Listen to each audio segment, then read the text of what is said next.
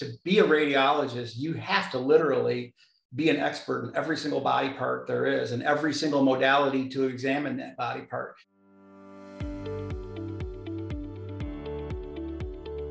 Hello, everyone, and welcome to the Radiology Report podcast, where we are having conversations with the leaders transforming radiology today. You can find us on radiologyreportpodcast.com, Apple Podcasts, Spotify, Google, or wherever you get your podcasts. I'm your host, Daniel Arnold. Today, I'm so excited to have Daniel Corbett on the podcast. I'll get into his bio in a second, but Dan recruited his first radiologist in 1987 and talks to radiologists all day, every day. So I could think of no one better to talk radiology with than Dan Corbett, who's had a front row seat into the industry for many, many years. Dan Corbett is the founder and chief of business development of Radiology Business Solutions. He has 32 years of experience in the field of physician staffing and consulting. He has written and spoken to a diverse group of audiences about radiology business issues, recruiting, retention, practice compensation, practice models, and other areas of the business of radiology that are of big interest to the listeners of this show. Dan is also a contributing writer for Aunt Minnie, Radiology Today, and Radiology Business. You might have seen some of his work coming through your inboxes. He's widely recognized as an industry leader in the radiology job market and is responsible for all the marketing and business development for Radiology Business Solutions. Dan, welcome to the podcast. Thanks for having me, Daniel. So start us off. How did you get into this field? What drew you into radiology? How did you end up here? And tell us about some of the early days of your career. Wow, that's where we're really going back right now, a long way. So, like I said, I started off, wanting to go to college, and then realized I signed up for University of Michigan. Actually, the Dearborn campus is by where I grew up, and after the first 3 months, I said, no, this is not for me. I didn't know what I was going to do. But my mother was the chief emergency nurse at an old hospital called Wayne County General Hospital, which is a U of M affiliate in the far western suburbs of Detroit. It's torn down now, but most people would recognize it is because it's on the same campus as Eloise, which is the old mental institution, which is supposed to be haunted and that. But anyway, so she said, "Hey, why don't you come over and join the X-ray tech program that they have there," which was the So I said, "Why not?" So I did the 2-year X-ray tech program, and I actually loved it. The clinical, the technical part of it, and all that. And graduated. When I graduated in 1982. Of course, there were hardly any X-ray jobs at all. So I ended up working at Oakwood Hospital in Dearborn as a therapy tech. So as simulator tech, doing all the the simulator setups for the therapy, and I ended up moving into therapy, and I did that until 1986 when I got tired of all my patients dying. Oncology is, you got to have a golden heart to work in oncology. So, yeah. So my father owned a company. He actually, had purchased it, or, off of originally Miss Davis and Christine Davis and Pearl Davis and Christine Smith. They were like one of the first staffing companies in the country. These were two nurses from Canada who moved to Detroit during the war. And they started after the war. They were occupational health nurses working at the factories. Actually, they worked at Willow Run they made the Liberators during the war. So these two ladies, when the war ended, they decided to open up a staffing business to help their fellow nurses find work. So Davis Smith was founded in 1946, and Mrs. Smith and Mrs. Davis ran that company and grew it, and hired my father actually the year I was born, in 1962, which is really interesting. So my father had been in the business a long time, and then he eventually bought it off of them. And interestingly enough, my father was the first person in the country to place a physician for a fee. He got a call from Henry Ford Hospital at the time and said, "Hey, listen, we need an anesthesiologist. Can you find one?" And my dad said, "Hey, listen, I don't know a lot of people." He ended up getting that doctor signed, and the fee was $200, which is a far cry from where it is today. So yeah, so he has, my father was eventually started and was a president of the National Association of Physician Recruiters. So he eventually, he networked with every physician recruiter in the country, and we did find out that he eclipsed most physician recruitment by at least a decade.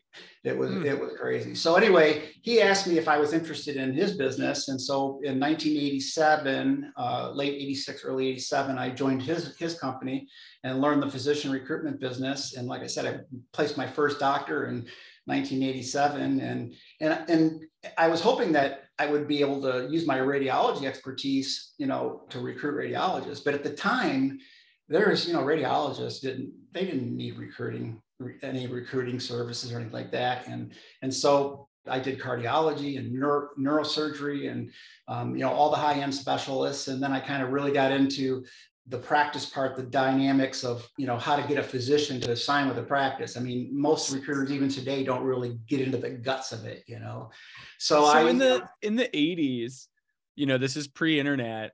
How are you finding these doctors and placing them? Are you looking through the white pages?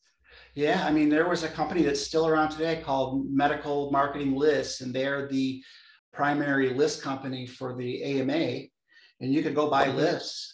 But unfortunately, then there weren't a lot of phone numbers and things like that. So you literally had to grab a name, look them up, get the phone number, and so it was a lot of cold calling. It was a whole different world than it is now. When I started with my dad's company, I mean, they had documents that were still on onion skin, if you remember what that is. Before paper,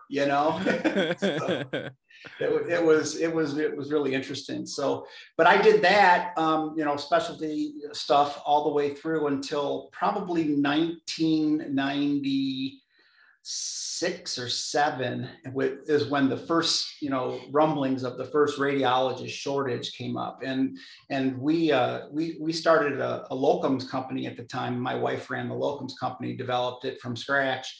And so, locums gets the call, when the shortage, any shortage manifests, you start to see the increase in the call for locums. So she noticed that all of a sudden we're getting radiology stuff. So it just went crazy from there. So in 1999, I signed 33 individual radiologists to private practices.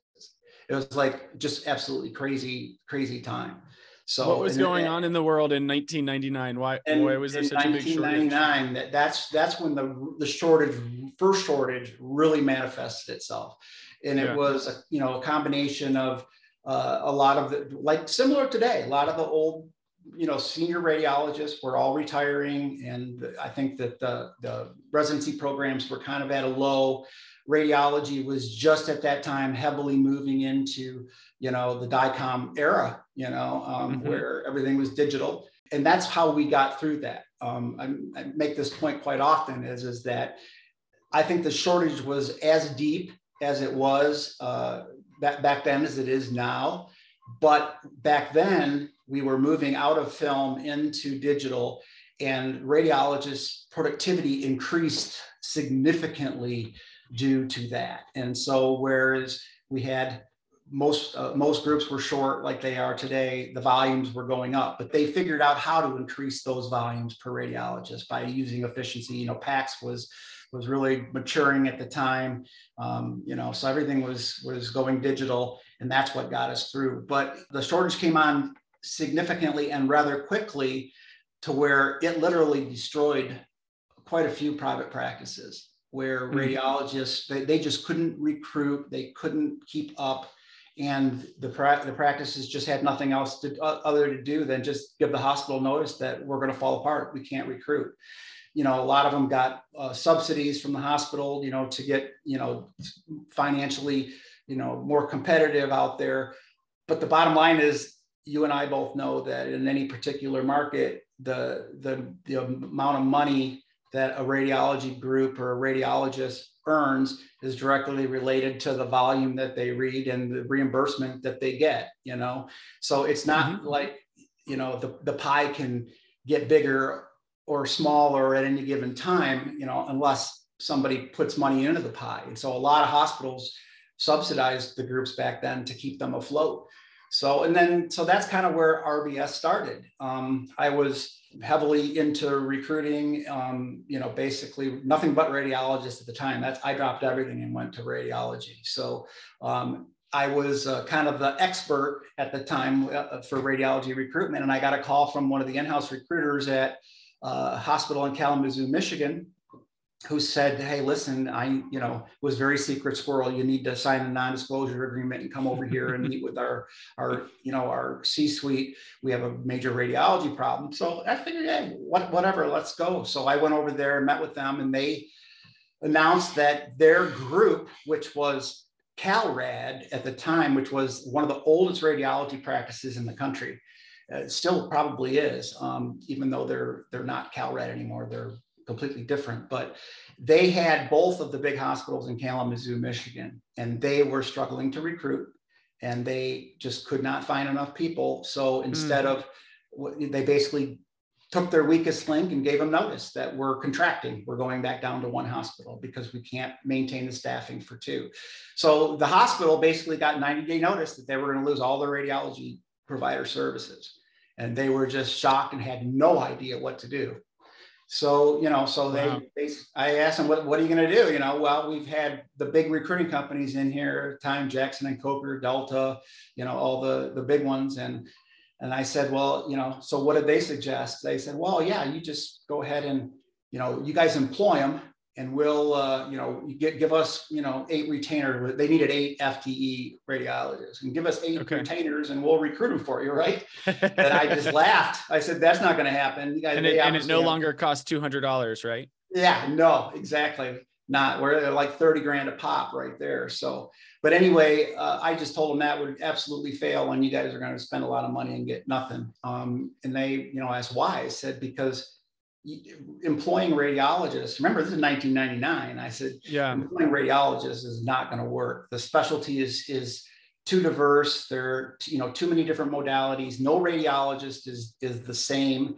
They have to have skin on the, and they're also very smart business wise. They're not the same as internists or cardiologists or ED docs. They're a whole different breed of cat.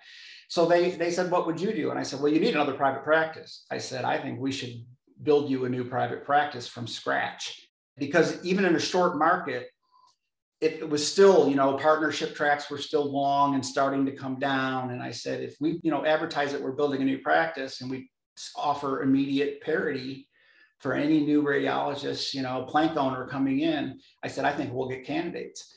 And, I could, talk about the whole process, but the bottom line is within a period of 4 months, I had 8 radiologists signed up, and and that's where I met my current partners. Dr. Mark Weiss was an IR radiologist, and he was practicing with a big group in Saginaw, and he called me because he was interested in, he thought it was interesting concept, and I tried to recruit him, but my wife didn't want to move to, Sue didn't want to move to Kalamazoo, but he was fascinated, and he really helped me with a lot of the stuff that I struggled with, which is a lot of the internal dynamics and the corporate setup and stuff. And Mark knew my partner, Robert Schaefer, who was an attorney with Klein Griffin here in Flint. And Robert was doing a lot of contract work with him. Actually, Robert was defending doctors, in malpractice suits and stuff. But Robert kind of helped us do all the early contracts. And Julie, our chief financial officer, she was working with Dr. Weiss, and she's, really into the operation stuff and did all of our early pro formas. So the team kind of came together informally in like late 2000, 2001. And we did this project, and I got paid. Dr. Weiss didn't make anything, but he just kind of followed along with the project, and it got done. And I thought, okay, that was an interesting project. Boom, And so a couple months passed. Next thing I know, I get a call from St. John's Hospital in Detroit. We have a major radiology problem. We heard you're the guy to fix it, Yeah. So we got the band back together, and one after another. And so here it is now 2004, and we've already put like 3 groups together, informally under my original company, Davis Smith. And I remember Dr. Weiss and I, and my father, who was at the time getting ready to retire, sitting on the deck up by Crystal Lake, believe it or not, by where Mark had a second home, talking about it. And we said, there's a business here. Dr. Weiss said, I'm done working for you for free. So, because I was making all the money and he was just helping, you know. So we penciled out RBS on a napkin at the restaurant and formed the company, and off we went. And I think it was not even within that first year we enticed Robert away from his practice, and Julie had moved on to one of our practices that we had put together in Massachusetts. And she tutored there under one of the most brilliant radiologists I've ever met, a guy by the name of Prakash Malkani, and his partner Deepak Singh. These were guys, former colleagues of Dr. Weiss's, and these guys were just absolutely amazing when it came to the operations of a private practice and finance. And they were really the seeds of the compensation models that we're using right now. So, but we ended up, Julie got back. And so, you know, that was the 4 partners in RBS, and off we were. So between that period of time, 2004 and 2009, we built like 4 or 5 more practices from scratch, 4 hospitals that had lost their groups. Wow. And that was, you know, kind of how we started. And then when that kind of dried up in 2009, which was after the last group that we built, when things stabilized really well, we just took everything we knew and we just went on the consulting trail. And we did, you know, hundreds of consulting projects with radiology groups that either had a contract renewal with the hospital coming up, and, you know, they were at odds over either service requirements or finance. They either needed a subsidy and they needed to justify it, or they had a subsidy and the hospital wanted to pull back and they needed to justify it. So yeah, all of the contract negotiations, we did lots of those. And then we kind of evolved into what we called our overall operational efficiency type of project, where a radiology group would hire us and we come in with our team, which always included radiologists and, you know, the finance people and everything. And we would do a top-down complete analysis of the practice, you know, finance, staffing, efficiency, contracts, you know, internal governance, everything with the practice, and write these big reports on. Yeah. When you do those analyses, I'm just curious, you know, you come into a group for the first time, but you've been helping 100 groups. Mm-hmm. What are the top 3 things you're finding that they're doing wrong? Or maybe wrong is harsh, but opportunities for improvement, to put it more positive. You know, there's always a common theme, and it always came down to internal dysfunction due to either money or workload. A lot of them centered around interventional radiology, where, you know, the IRs are separated philosophically and financially and a lot from the group. The diagnostic radiologists are kind of subsidizing the IR because, you know, that's kind of when the 2000s, when everything got down into productivity and efficiency and RVUs and, you know, how much, you know, you collect. And I mean, it's a fact that, you know, if you're read diagnostics, you're going to collect a lot more money than you are doing IR procedures.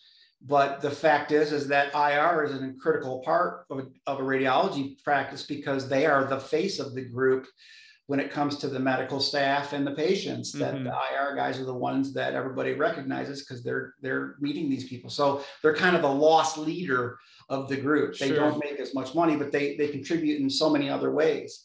Because if they have a patient that they embolize from a car accident, and that patient, you know, his wife is, you know, she's the one who's going to want to keep going to that hospital to get her mammograms and all the other kind of stuff. So that's just kind of how it works, right? So we did a lot of these early projects on how to, you know, bring IR and diagnostic radiology. And Dr. Weiss was just absolutely phenomenal at this. He was a radiologist, but he understood the business.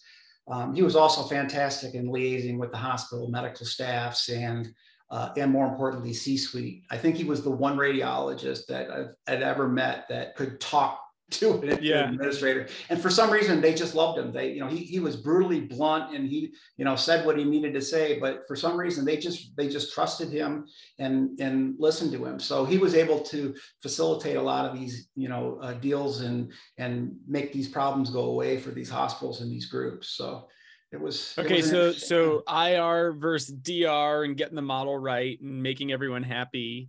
And both then personally, workload wise, financially is one common theme. What's another theme that you see? Usually, hours of service, coverage, and call. Those are always issues. A lot of them, when you get down to it, it comes down to the internal dynamic, and we still see it today, where the difference between all radiologists are not the same. You got somebody that is absolutely loses no sweat over reading 90 RVUs in a 9-hour shift. And then you've got one who's absolutely struggles to do 50, and is murdering themselves over it. And that's just the way human beings work, But most radiology practices were basically, equal share practices, where once you're a partner, they pay the bills and divide up all the money, and they divide it amongst themselves, So that dynamic between the one that's, reading twice the volume of the other one and getting paid the same amount of money has always been an issue with the group. And the bigger the group, the more that spread becomes, and the more internal discourse there is, and it literally can destroy groups. So, we basically worked hard, and that's kind of where the compensation model evolved.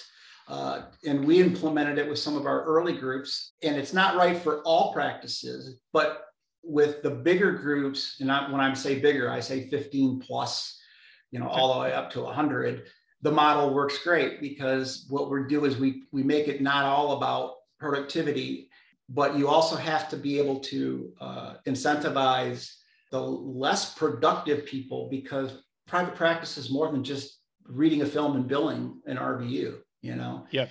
There's a lot more to it. So our model was based on a certain percentage of the radiologist income coming from production RVUs, and the rest coming from shifts that they work. Because Dr. Weiss always said, you only have two things to give. You've got your knowledge and you've got your time. And that's true for everything, not just radiology. Sure.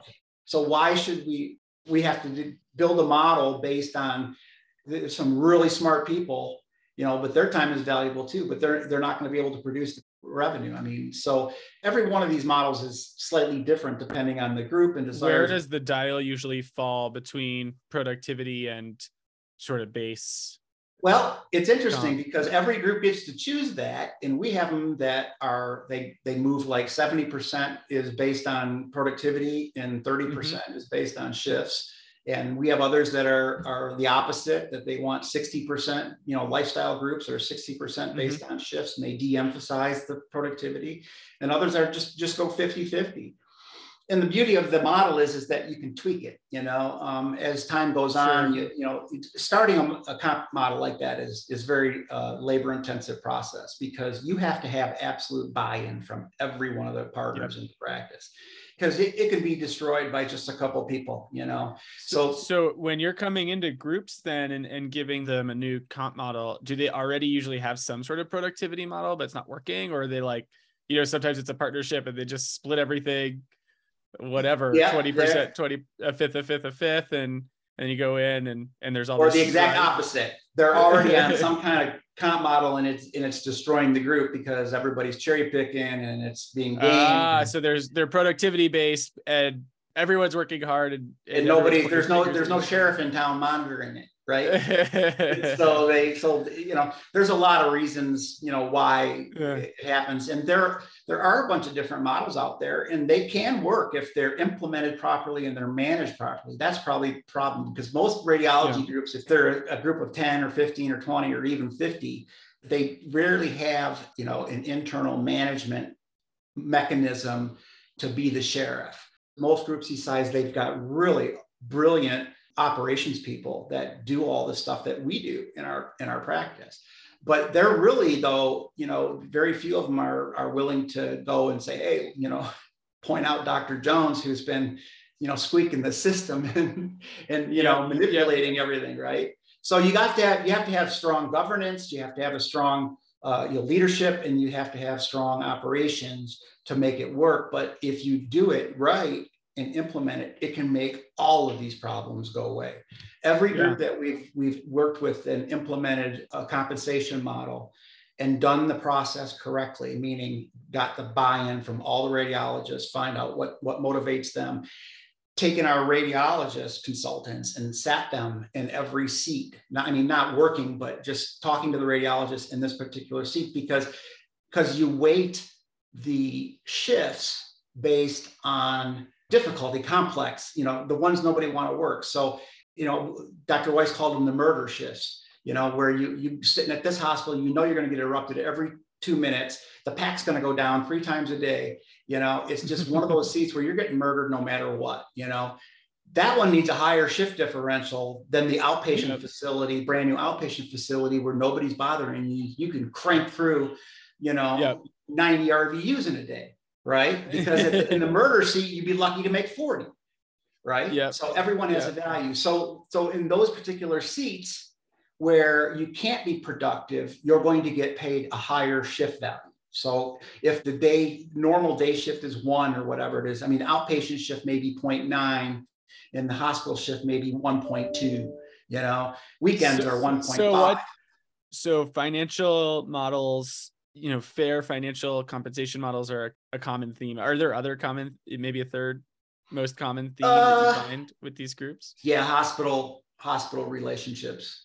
That's always the one. There's always, some kind of tension between the hospital, whether it's, it's financial or service.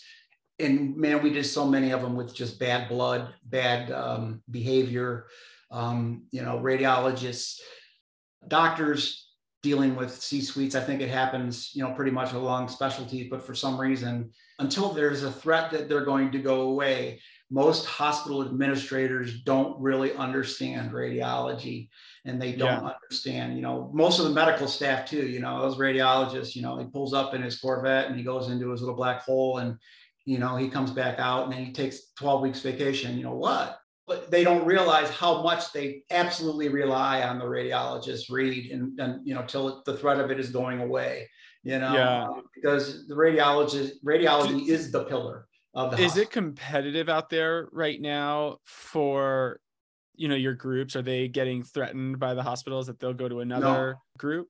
No, not our groups. I think in a shortage scenario like we are, there's security that there's nobody out there that has the manpower to take over whole contracts. It's a force that's going to collide here once a lot of this stuff shakes out, because and that's what happened back in the late 90s, early 2000s during the first shortage, is there were a lot of groups, big groups that started, in the early 90s, taking over these hospitals and growing.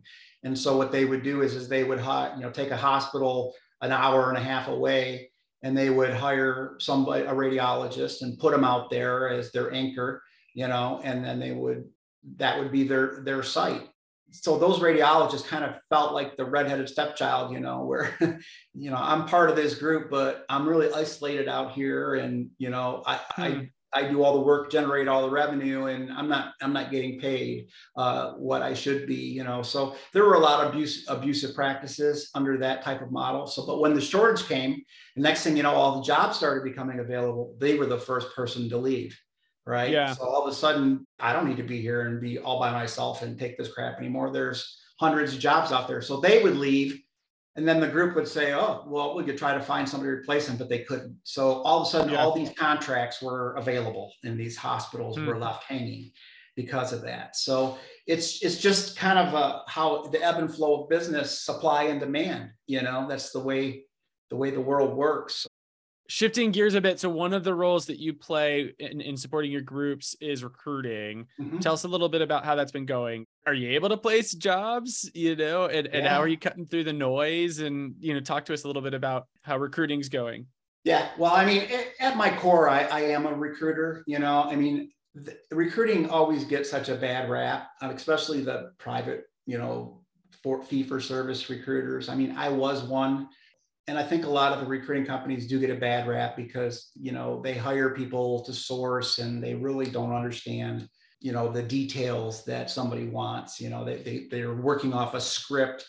So good or bad, Recruiters have always been around, but the best recruiters are the ones that completely immerse themselves in their clients, in the business, and can answer any question a candidate may have. But because I am the recruiting responsible person for RBS, and RBS is the accountable management back office for our private practice clients, I know there is to know about the group. I can answer all those questions because I'm on. So you act as the in-house recruiter for the exactly dozen groups that RBS serves. Correct. So I am the first contact with all the recruits for them. I do all the marketing, run all the ads, do all the emails, all the screening, everything, so that our client groups don't have to worry about it until I present a candidate to them. And then I present that candidate to them with as much information as they could ever need to because I build personal relationships with my candidates and answer all their questions and get to know them. And so what are candidates in 2022 looking for? Oh, it all depends. I mean, obviously the fellows are always looking for their first job. That's always a move. But what I'm seeing now is that there's not a lot of radiologists that are mobile. As little as 2 or 3 years ago, almost all of my candidates were transplanted, going to move. They went on site, interviewed, did the family, make sure the spouse was comfortable with the area and liked it, and checked out the schools, and just the way it's always been. But right now, with the rapid evolution of teleradiology and COVID, which literally proved proof of concept of how teleradiology works, because such a large percentage of the radiologists out there just work from home. And I think it just kind of proved to everybody that it could be done. That has evolved to the point where most radiologists looking to make a change are not looking to move, but are looking for a remote position. And we could talk about that for a long time, because that's evolving as we speak, how that works and how that dynamic. But your groups can't support that. Is that accurate? Some of them do, yeah. We're working on models in which they can support that. But okay. It's a philosophy thing that has to happen. At first it was a tough nut that most private practices, so how do we hire a dedicated teleradiologist to be there, and how do we pay them? How do we schedule them? How do we do all this? Do they get full benefits? Do they get voting? Do they get partnership? It's really tough to do. And I think because now there are very few candidates experienced doctors, making moves. Most private practices right now are struggling with this. So you have seen in the last 6 months, the number of ads gone up for remote radiologists significantly, because I think the groups are just, we haven't got anybody to interview in the last 5 months on site. So, and we're desperate. So what are the hospitals going to do? Because at some point, some of these groups, the older docs retire or move or whatever, and you got to get them in the hospital. No, you do. And that's the other thing, there's got to be a differential or a delta between the on-site radiologist and the remote radiologist. Well, and the other thing is the remote radiologist might be more productive. Well, we expect them to be more productive. Absolutely. And then they could be out earning the doctors on site. Well, and that's where the delta comes into play. So most of our teleradiologists that we're hiring for our groups are employed by the practice. They get full benefits, and we have an expectation of productivity. They don't get paid by the RVU. It's not a productivity-based model. We call our teleradiologists list decompressors. These are the people that are going to be the force multiplier in the group, so that the on-site radiologist can do all the crap that needs to be done and go to all the meetings and deal with all the on-site stuff and drive, in the blizzard in the morning to go in. So, but the remote radiologists who may be working in Florida or Arizona or somewhere, their job is to crush the list as hard as they can so that the on-site radiologist can go home at 5 o'clock and do what they need to do. And so that philosophy and that model is that the remote radiologist for the ability to live wherever they want and never leave their house if they don't want to, they're going to make less than an on-site private practice doctor, but they're not going to be underpaid, or, all of our groups are paying higher than the going teleradiology rate. And if you look at the corporates or VRAD or any of the, the other teleradiology what companies. are what do you see as like the kind of going rate for teleradiology and the delta between on-site? The delta is somewhere around 20% difference, Okay. in what, I mean, if you're an employee, you're going to have some, enough security as an employee. You're going to have a good contract, right? Yep. And you're going to get paid. Some of them are just straight salaries with, reasonable expectations for production.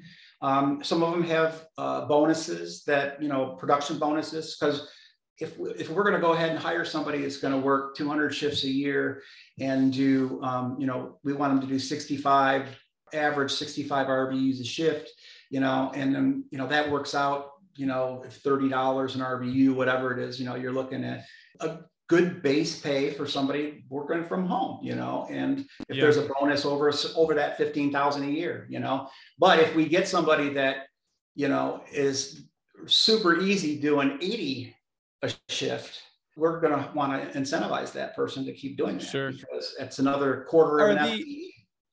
Are the fellows, so you talked about the experienced practitioners, but are the fellows looking for teleradiology, or are the fellows looking for, just graduated from fellowship, maybe I'm not where I want to be physically, like I did my fellowship on the East Coast, I want to come back to the Midwest, or whatever. It's kind of a problem for me. I've been discouraging fellows from taking telerad jobs right out, because if you don't have that experience in the hospital, they did the residency and fellowship, so they've been in the hospital, but they've not had that dynamic of the other partners and, being a responsible, accountable radiologist, as opposed to in training. I think the fellows that do jump out into teleradiology are doing themselves a disservice long term. I think that if they get to the point where, they kind of lock themselves into being teleradiologists if they don't have that experience. So, it's funny. I'm my full-time job is I'm CEO of Modality. We have about 30 employees, and different field, but same thing. And, I'm also discouraging our people that are coming right out of college or, early in their careers to go remote right away, because there's so much that you learn. You're going to end up about being a working. whatever interpersonal skills you had are going to deteriorate. Yeah, totally. I think the big thing that's lost is those interpersonal relationships, right, outside of radiology, right, where you're serving the referring physicians, you're serving the other people in the hospital or in the clinic or whatever it might be, and really learning what that takes. Well, and there's another side to it too, and that's the productivity side. Every radiologist out there remembers their first year in private practice. It was not easy. The adjustment is hard. And the really good groups out there understand that, and they mentor their new fellows, and they don't have unrealistic expectations for that first year. Now imagine that person not even being there and being able to be mentored or anything. So I don't think that's a good. So you're talking to fellows and you're saying, okay, don't do teleradiology. You give them your old man on the couch spiel, and let's say you get through to them. That's great. What else are the fellows looking for? They're really looking for security. That's the biggest thing right now. I think that there's enough insecurity or uncertainty out there in radiology that it's funny about I normally hire 5 to 8 fellows a year for the last 20 years. For our group. So I'm constantly talking to all the fellows coming out of training, and you're right. That the fatherly on the couch thing. That's what I kind of picture my role being, as the old man who's been around the block and can give that kind of advice. And like I said, I always guide them to, through the process of, okay, what motivates, what's your biggest thing right now? Is it geography? Is it money? Is it work style, life balance? Is it vacation? Is it, when do you see, are you one of those guys that are looking for, or gals that are looking for a really good, stable, long-term practice, or are you looking to make as much as you can and retire at 50? I want to get in their heads and figure it out, because I want that first job to be better. In the past, I used to call it 2 and out. They would take their first job and then they make a mistake, and 2 years later they're gone. I have hired more people, more radiologists that are in the second or third year of their first private practice than I have fellows, because they inevitably, make mistakes or whatever. It's so interesting. Same story. I went to Harvard Business School. That's where I got my MBA. It's a 2-year program.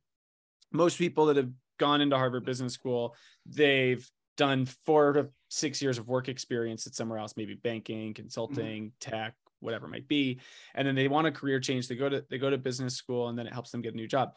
50% of people are in a new job after 2 years. Same exact story in a different industry, and about people the same age, in their late 20s, early 30s, their first big girl job, where they've got some real responsibility, and everyone chooses poorly. It's so interesting. Yeah, it's human nature, I guess, and again, a lot of it comes down to how good of salespeople the hiring people are.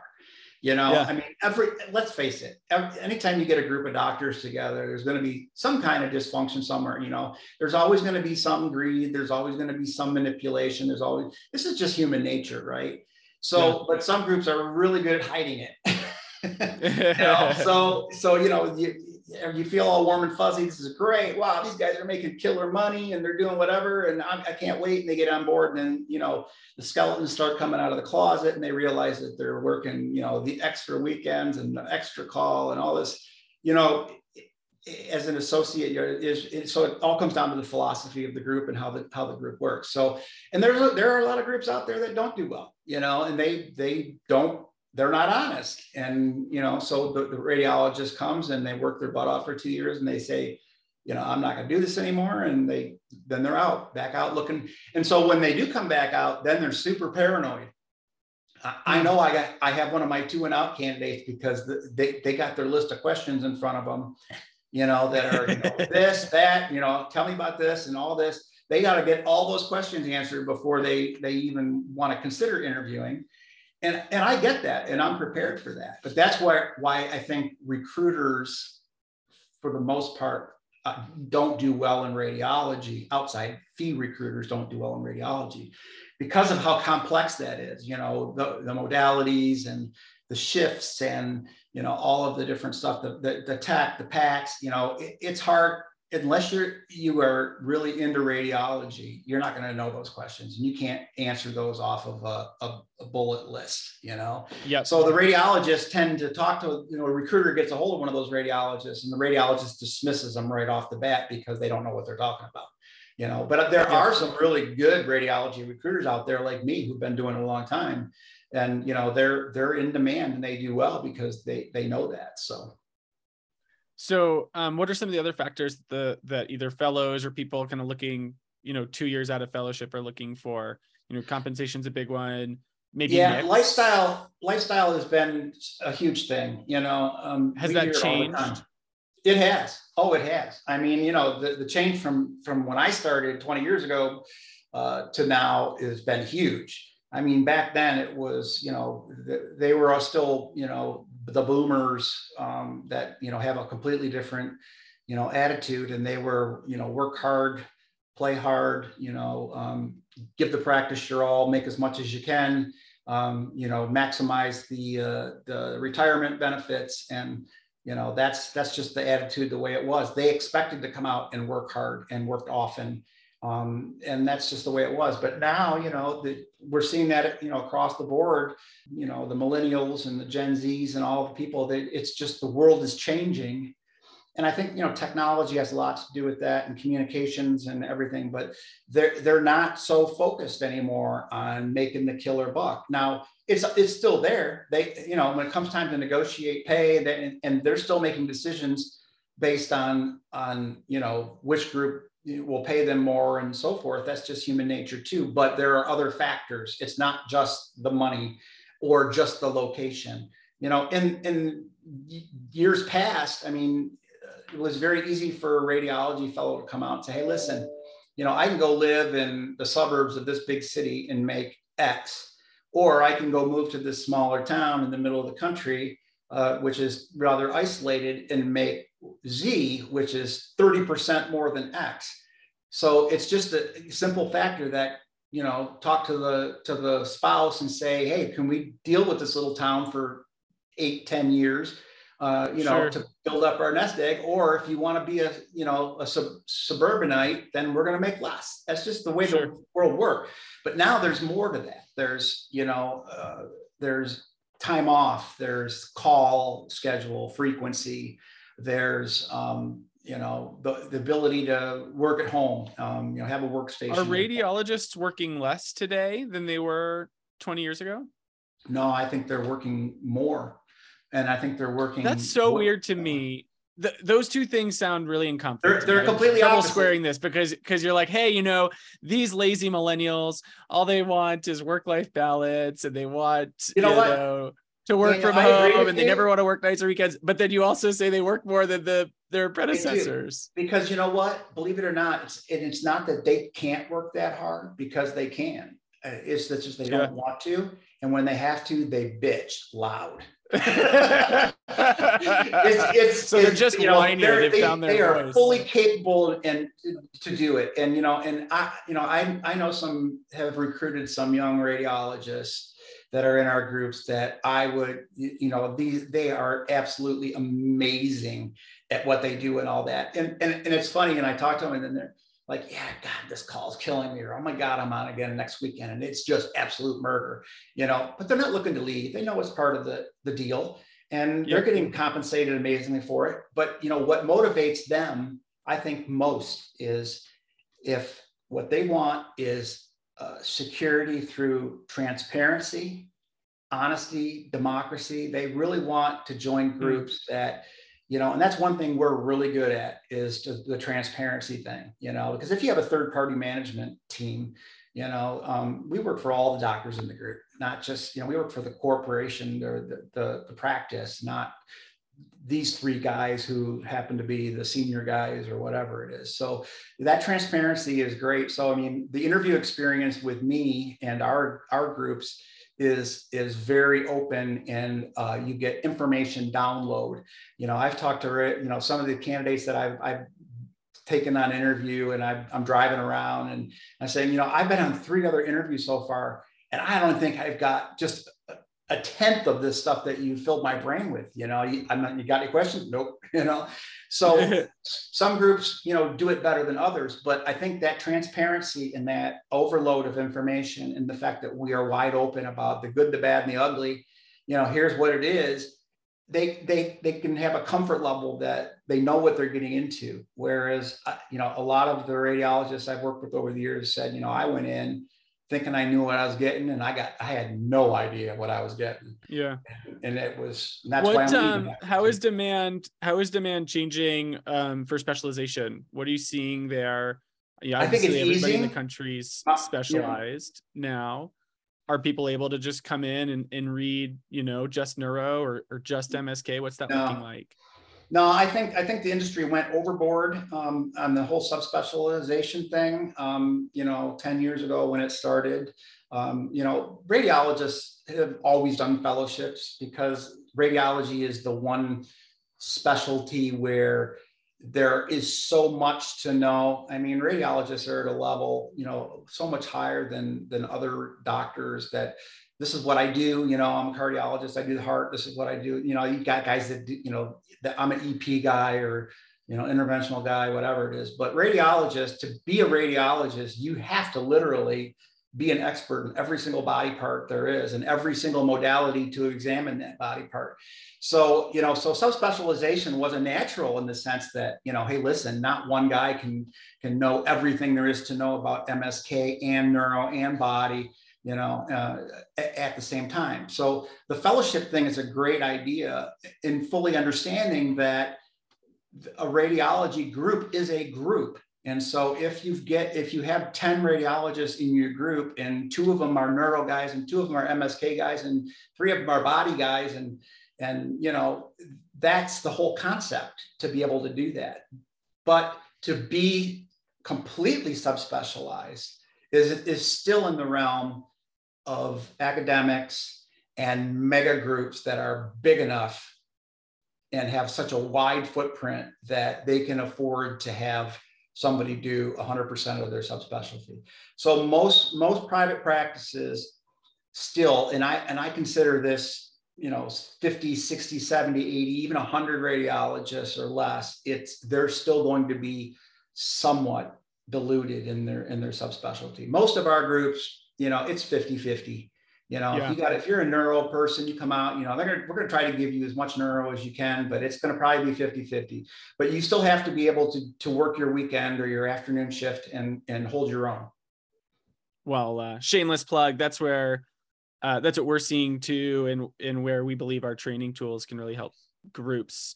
The number one reason people use the platform that we built is to learn a new subspecialty for this very reason. Right. They train in one area and then they get into the real world and they go, oh shoot.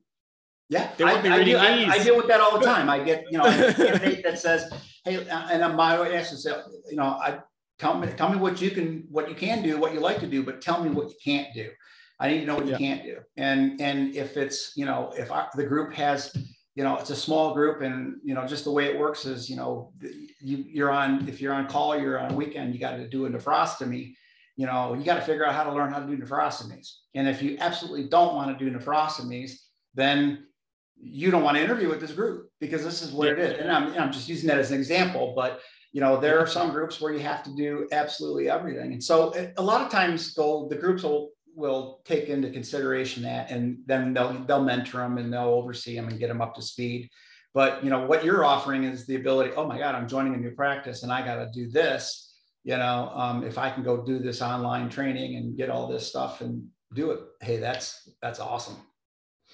All right. Well, this has been a super fun conversation. I can't wait to do it again soon. Maybe we'll meet up live here as we head into RSNA. Last question for you, crystal ball. Since you've been through this rodeo once before, how does it correct? Where do we see the market start to turn into a more normal balance? Daniel, I ask myself that every night before I go to bed. I'm trying to pull out the crystal ball and see what's going to happen. And at this time, I just don't know. The last time around, we had the whole DICOM revolution, which doubled the efficiency of the radiologists over film. And that's what saved us last time.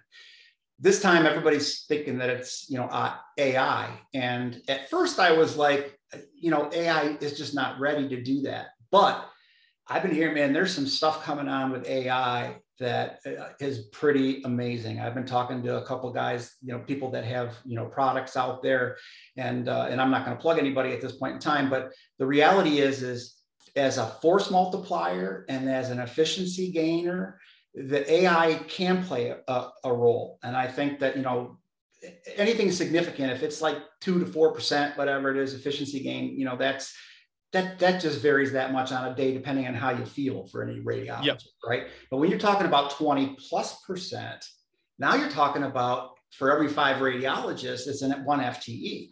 That can be a real thing. So I think that's the RSNA this year is going to be very interesting. And I do have a couple friends, colleagues that are involved in the AI thing, and I find it just fascinating.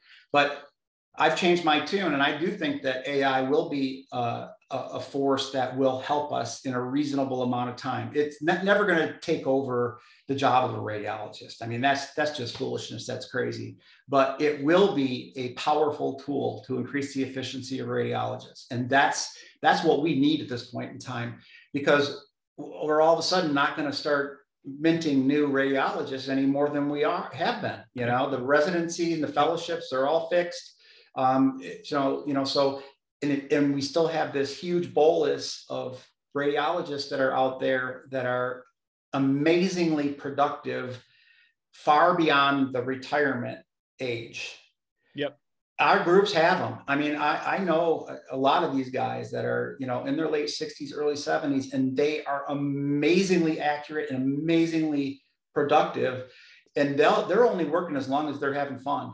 You know, these guys don't need the money anymore. Some of them do, but most of them don't. And they love radiology, and they love their practice and their partners. So they're hanging on while we're recruiting. But eventually that time is going to come. So hopefully through a combination of tech and, you know, perseverance and most importantly, private practices being flexible and trying to find models and ways to integrate my saying right now is that every radiologist has value.